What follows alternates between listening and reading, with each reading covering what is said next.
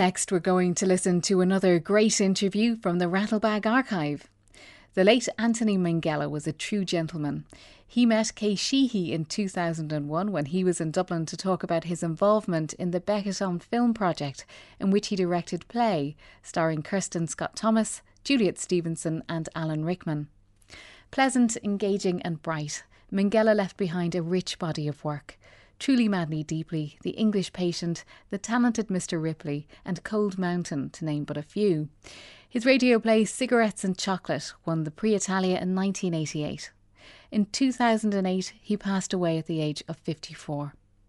Among many other things, he spoke to Kay about growing up in Ryde in the Isle of Wight and working in the family ice cream business. My father and mother had a cafe in the High Street in Ryde, and it butted on to a cinema called the Commodore, and we shared a couple of quite grim cottages at the back of our shop, which were let out for various purposes, and in one of them lived the projectionist from the cinema. And so, in fact, I recently had lunch with Giuseppe Tornatore and made Cinema Paradiso, and we swapped stories about our histories of cinema going. And in fact, the Vernon, who was the projectionist, used to let me in the back of the Commodore, and so I saw a lot of films that way. But I'd be lying to you if I said they were particularly significant movies or significant experiences. In fact, my most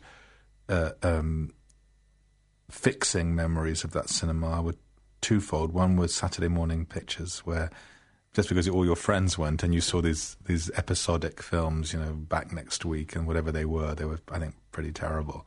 But we'd always show up and see them each Saturday, the equivalent, because there wasn't that equivalent on television at the time. And the other thing was that because my father had the ice cream franchise for the cinema, I was going and serving ice cream in the intervals, holding, so the awful thing of putting on a yellow coat and a tray and selling tubs. So I didn't have a very glamorous cultural upbringing. Most of my early life was spent in some unhappy relationship with an ice cream scoop. And so, therefore, would your influences have maybe been more literary? No, they were exclusively non-literary.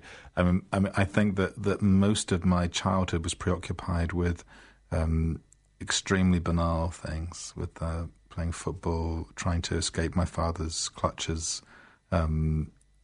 chasing Swedish girls who arrived every summer for their holidays. And I don't think I really had read much by the time I went to university. I was mostly interested in music. I played a lot of music. I wrote a lot of music. And if I were coming in here at the age of 17 and you were asking me what my future was, I would say exclusively in the world of music, of composing. And was there a sense that you were looking at the world as your Ripley character in Mr. Ripley? Absolutely. There was a very significant event that happened to me, which now sounds terribly commonplace in the rehearsing of it, but when I was 17 or so, I was delivering ice cream for my dad in our delivery van and driving along. And the Isle of Wight is predominantly a very poor place. Maybe 85 or 90% of the population are agriculturally occupied or with the tourist industry. And around the edges, since Victoria's time of living there, has grown up this extremely wealthy core of people who come down for the summers, and because of the sort of tradition of sailing and the Royal Yacht Squadron, it's still visited each summer for a few weeks by the well-heeled and the beautiful. And I remember this particular day driving along on a delivery and seeing these two gorgeous young people, of my age, a girl and a boy, very suntanned, with their sweaters flung around them and their deck shoes, and they had their thumbs out, so I slowed down to give them a ride, and they got into the van. And it was one of those bench seats, so we were all sort of squashed up in the front of this van, and I was driving, and I said, well, where can I take you to? And they said, we don't care, we're just sort of thinking what it's like to hitchhike with a local. And I felt so humiliated. They just having a bit of, they could say that they'd breathe the same oxygen as a yokel. And I felt very conscious of being a second-rate, second-class person. And that was a very, very Ripley moment for me, this experience that you're on the outside of something, you'll never be admitted. Dickie Greenleaf? Who's that? It's Tom. Tom Ripley. Tom Ripley? We were at Princeton together. Okay. Did we know each other? Hello. Well, I knew you, so I suppose you must have known me. Princeton's like a fog. America's like a fog. This is Marge Sherwood. Sorry, what is it? Ripley. How do you do? How do you do, Marge? What are you doing in Manji? Nothing. Nothing much. Just passing through. You're so white. Do you ever see a guy so white, Marge? Gray, actually. It's just an undercoat. Say again? You know, a primer. In subsequent years, the Isle of Wight's been very good to me, and I'm the freeman of the Isle of Wight. I have a sort of honorary relation to the island, and I went back to give a talk recently at the Royal Yacht Squadron, and it was just particularly ironic for me because it was the first time I'd ever been allowed in the front door, because in the past I'd had to go in the tradesman's entrance, so there was a sort of small Ripley moral victory there. And was that awareness of class from a young age something that you would have invested into the talented Mr. Ripley? Oh, absolutely. I mean, I don't think there's any way to go to work as a filmmaker without personalising the material. You know, it has to be about the material being mediated by your sensibility. And the reason I wanted to do Ripley is because I identified so much with the character, not with somebody who wants to kill people or to exchange, but the idea of reimagining yourself, of making yourself up, was at the heart of Ripley, because it was at the heart of my entire life, really, was to try and find some way of escaping from the person I felt I was elected to be to the person I wanted to be, which I don't think is particular to me or to being an immigrant, or I think it's true of all of us. We're all trying to shuffle the cards that were dealt and make a better hand. You would have started your creative life in the theatre, in both studying theatre and producing and writing plays. Would that have started at college? I talked earlier about being interested in music, and I wanted some excuse to present my music in the theatre in Hull when I was studying. I had a wonderful time, a wonderful and important time. I was lucky enough to go to a department which had just started. There was one of the very few places which was offering a degree in theatre. But I wanted to make music. That was my job when I was in the department. I wrote incidental music for nearly all the plays that were done there. And but I couldn't find any armature to justify this, so I found a little story, and I adapted the story as an excuse to thread this series of songs I'd written together. And oddly and unexpectedly, the result of this evening that I made was that I was offered a commission by the local theatre to write a play. And so I stumbled, as I seem to have done in my entire life, I stumbled into an opportunity and discovered that was really the place I belonged. Part of the gift of being at that university at that time was I feel I was a bit of a lost cause when I arrived there, and it was discovering, first of all, language and literature, and also the fact that I liked the life of the mind, which is something I'd never really thought about before, that you could actually be nourished by your inner being and not simply by what was going on outside of you. And you would have worked then in television. Was that a good experience?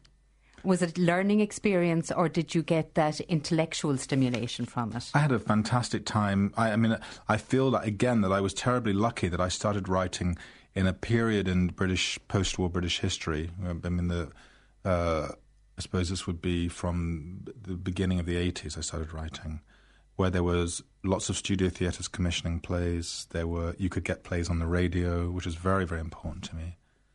One of the best experiences I had was doing a series of plays for Radio 3, Radio 4.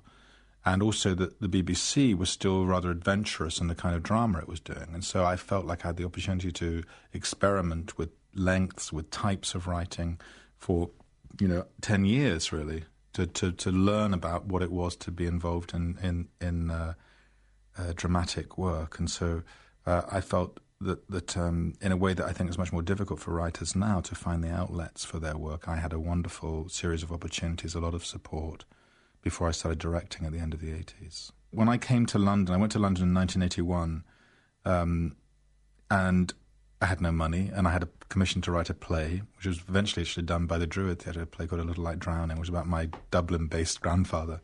And I happened to bump into somebody who said that they were looking for a script editor to script edit Grange Hill. It was a marvellous opportunity for two reasons. One was the producer of that series, alas now dead, but one of the great people in my life, a man called Kenny McBain, helped me and taught me a great deal. he persuaded me to do my first adaptation. He'd bought a book called The Dead of Jericho by Colin Dexter. And he said, would you adapt this for me? It's got this very strange policeman called Inspector Morse. And so I found myself initiating this, what became a very popular series because of Kenny. Also was involved in metabolizing 150 episodes of Grange Hill. So I actually saw these screenplays come in, the scripts of Grange Hill come in and quickly get turned around and broadcast.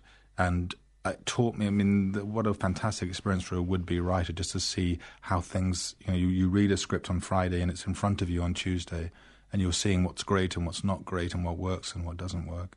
Did you have a big input into Morse? Big only insofar, for instance, I made a terrible mistake. The commission was originally to write it over 2 nights, because that was at the time the popular idea of how series should work, that it would be part 1 on Monday and part 2 on Tuesday. And I didn't know how to do that, and so my adaptation didn't have a proper break in the middle, so they thought they'd do 1 as a 2-hour special, and that became the Morse slot. So through my inadequacy, a sort of new convention arrived at that time. And because I'd spent a lot of time in universities, and because in my mind Morse was a Philip Larkin character who'd been the librarian when I was teaching at Hull, the sensibility of Morse, I think, was traduced through that prism of Larkinism and that sort of old fogeyism that he promoted, coupled with an enormously fine sensibility. That's what seemed to be most appealing about Larkin, was the grunt and the grace simultaneously, and that seems to be the quality of Morse. So insofar as that found its way into the screenplay, insofar as the Kevin Whately character was something which was really developed in the course of that first film, yes. And were you at that stage dying to make a film?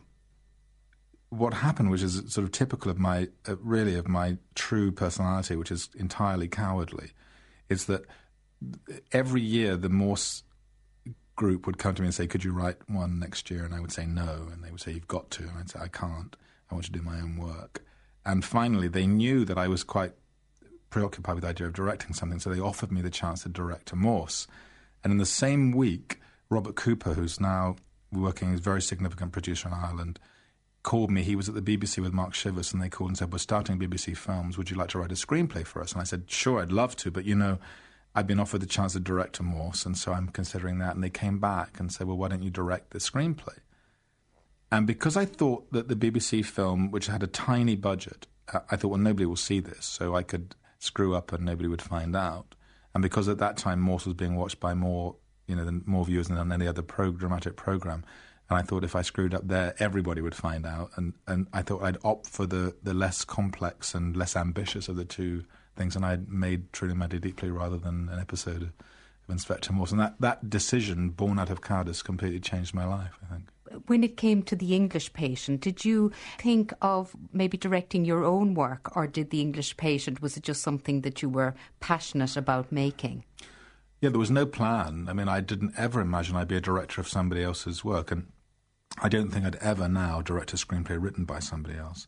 But I loved that book, and I thought that there was so much room in the book for my own version, because there is no story in the novel.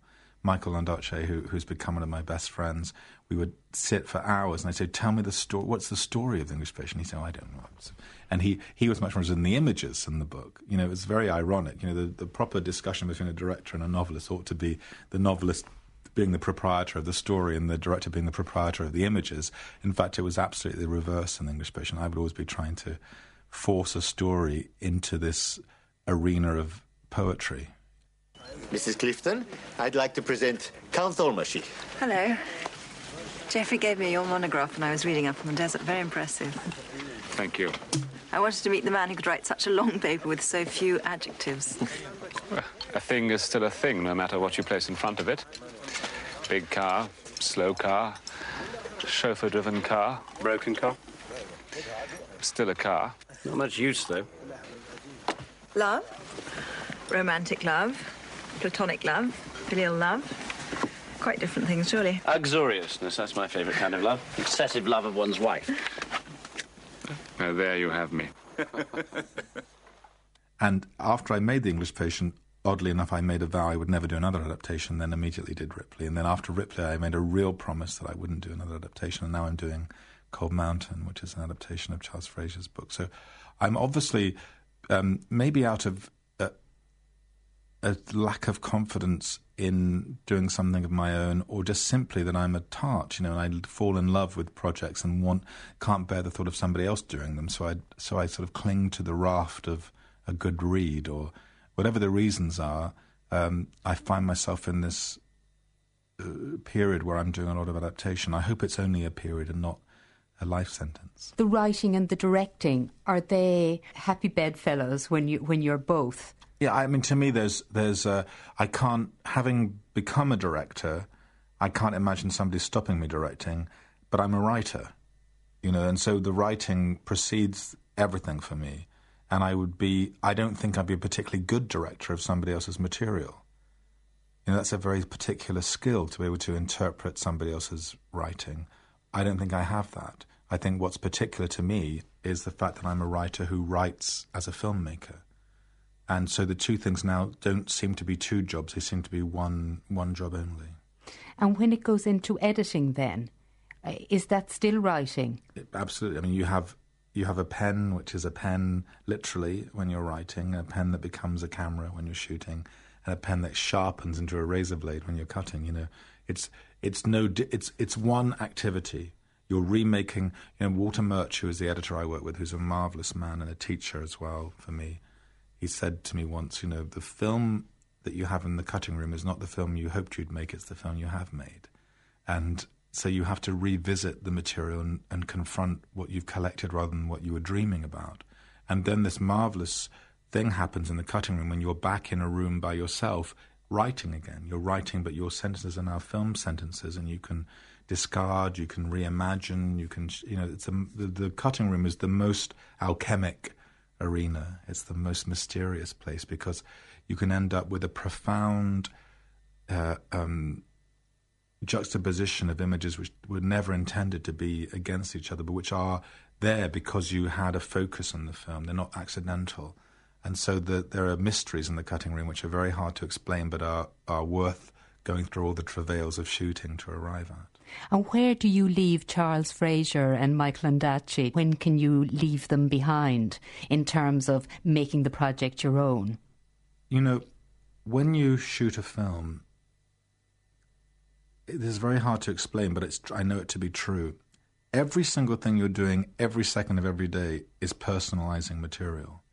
Where the camera looks, the lens that you're using, the height of the lens, the choice of actor, the light, the length of the shot, the speed the camera is moving is all about you, whether you want it to be or not. You can't avoid your taste, the tyranny of your sensibility. You can try and flee from it. You can try and copy other people. There is absolutely no doubt that the 1,000 decisions you make each day are to do with you and not to do with Charles Fraser, to do with Michael Ondaatje. And so whether you think you are kneeling at the shrine of a novel, kneeling at the shrine of an author, in reality what you're doing is speaking yourself about this material and speaking about how it relates to you and what it says to you personally. So when I choose to leave Michael Ondaatje or Charles Fraser is irrelevant. I try never to leave them, but I'm leaving them with every single decision. And I think the important thing is to try and maintain a relationship throughout the film with all your collaborators, particularly with the person who's created the source material, to try and make sure that your course, which you are responsible for steering, is not entirely wayward. So with Michael Ondaatje, for instance, he was in the cutting with me on the last day. He read every page of every draft because I felt he was more informed than anybody about our voyage, but he can't sail the boat. I have to, and I have to take the credit for that, and I have to take the blame for it. You mentioned Druid and A Little Light Drowning. Will you tell us the story of your grandfather and the connection with Ireland? My grandfather, who's preoccupied me throughout my adult life, whom I met a couple of times only. I met him once. He came to the Isle of Wight and gave me 7 and 6, and we bought the SS Canberra at Woolworths, a little model of the SS Canberra. I remember that. And I remember also, I hope my parents forgive me for the story, I remember taking up a cup of tea to my grandmother in her bedroom, and there was a man in her bed, and I went downstairs. I was probably 7 or 8, and I said to my mother, why is that man staying in my grandmother's bed? And she said, well, it's your grandfather so why can't he stay in his own bed? And I was very put out that this man seemed to have moved in with my grandmother. And that was my grandfather. And he was an extraordinary man. He was a very charismatic and entirely unreliable person. And he left my grandmother when she had 3 very small daughters. And she was Italian and he was Italian, but she was very isolated. And he fell in love with an Irish woman. And he came and settled in Dublin, somewhere around very close to the studio, I think. And he spent his entire adult life, promising he'd come back. And my grandmother, who was the most important person in my life, who looked after me when I was a child, would tell me these stories and would always maintain he was on his way back.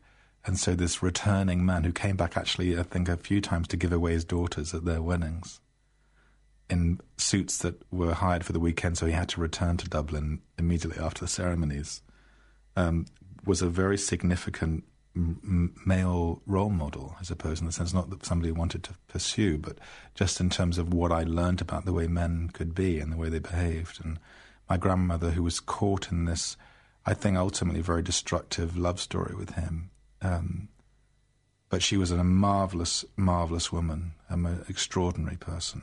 She was about 4 feet tall and had she'd learned English by running a cafe in the Gorbals in Glasgow, so she had she spoke English like a navvy. It was a very colourful recipe, and she was a very colourful woman, and she never stopped loving him. And she told me we used to go for walks in the morning on the shore, on the beach, and ride, and she would tell me about the way the world works in terms of men and women, and it was, of course, an incredibly distorted sensibility and understanding, but it was very important to me, very mixed up with Catholicism, and we would go up to the church in the morning, and but it was a rude Catholicism. It was much more like an Irish Catholicism or Italian Catholicism than what the English think of as Catholicism. It was a much more mediated, wry and wise spiritual upbringing I had, I think. Just a final question on play again, your Samuel Beckett project. Did you feel in any way that maybe you shouldn't film it? That Beckett shouldn't be filmed? Not for a second, because I think that Beckett is no different from any other writer in that he writes plays. The plays are available for people to perform. They're not hostage to one performance or one film version. This is not the definitive cycle of Beckett plays on film. It is a snapshot of the way that the world, the practicing world of filmmaking is reacting to Beckett in the year 2000, 2001. In 10 years' time, they could all be refilmed and they'd be completely different, and they survive this adaptation to film. I think what they might do, this sequence, because they'll find Beckett will find his way into sort of quite a large auditorium, as it were, of television and film, is they might spark some interest and revive some interest in Beckett as a writer. And I remember when I did the English Patient, one of the most marvellously satisfying things to me was not the success of the film, but walking into a bookshop and seeing all of Michael Ondaatje's books reprinted, republished, repackaged.